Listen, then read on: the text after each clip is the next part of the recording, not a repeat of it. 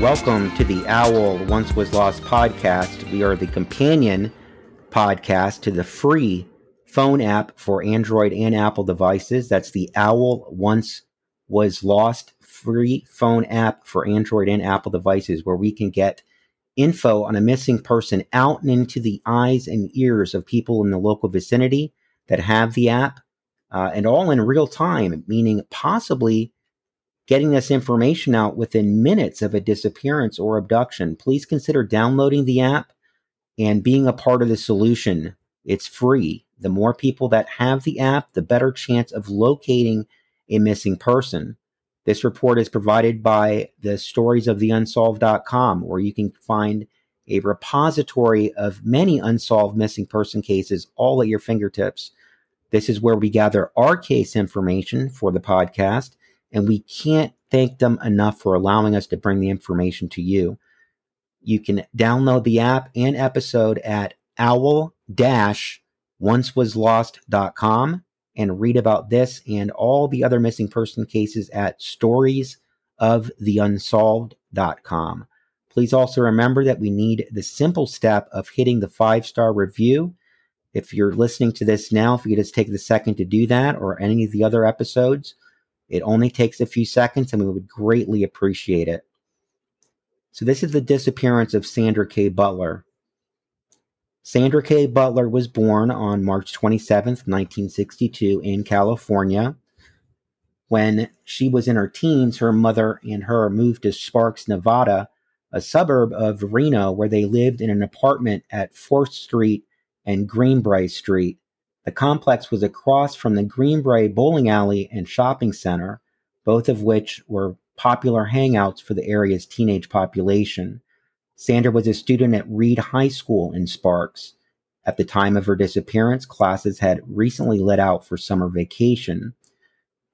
On June 26th of 1978, Sandra's mother left early for work, leaving her daughter home alone.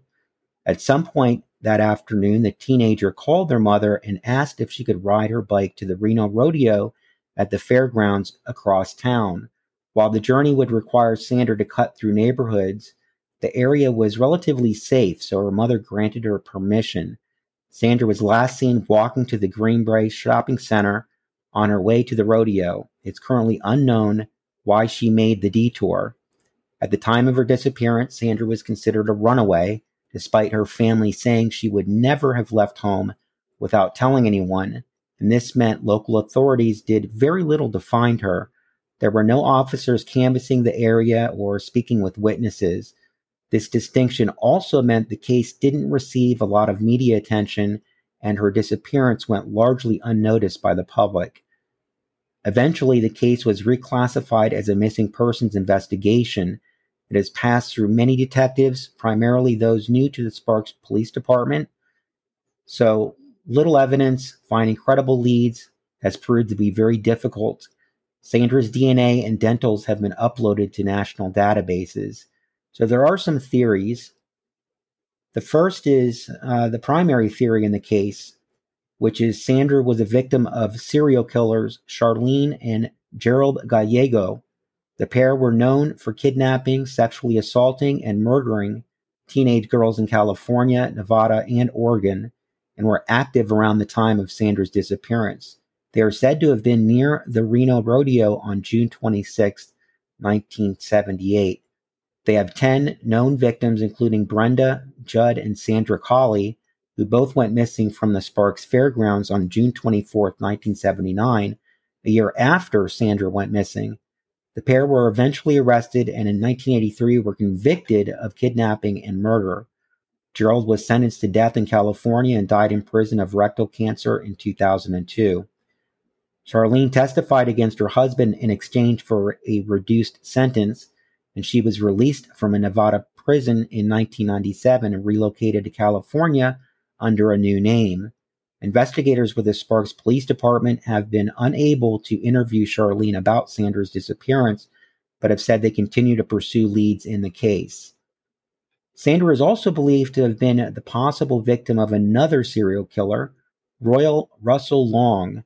Long, a part-time carnival worker and long-haul truck driver, was convicted in the disappearance of 12-year-old Sharon Baldeagle and the kidnapping of her friend Sandy Brokenleg in September 1984, and is a suspect in the disappearances of Cinda Pallett and Charlotte Kinsey, among others. Many of his presumed victims went missing from the fairgrounds, leading some to theorize he may have been involved in Sandra's disappearance.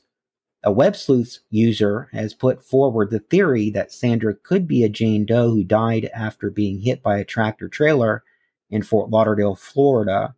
The deceased, who went by the name Donna, shares similarities to Sandra, including her height, weight, and hair and eye color.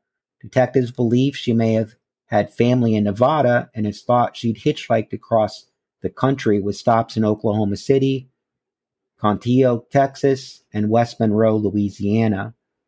The only difference online sleuths have been able to come up with regarding the pair is that the age estimate for Jane Doe doesn't match Sandra's. It's currently unknown if the possible connection has been investigated by the Sparks Police Department. Sandra Sandy Kaye Butler went missing from Sparks, Washoe County, Nevada on June 26, 1978. She was 16 years old, and what she was last wearing is currently unknown.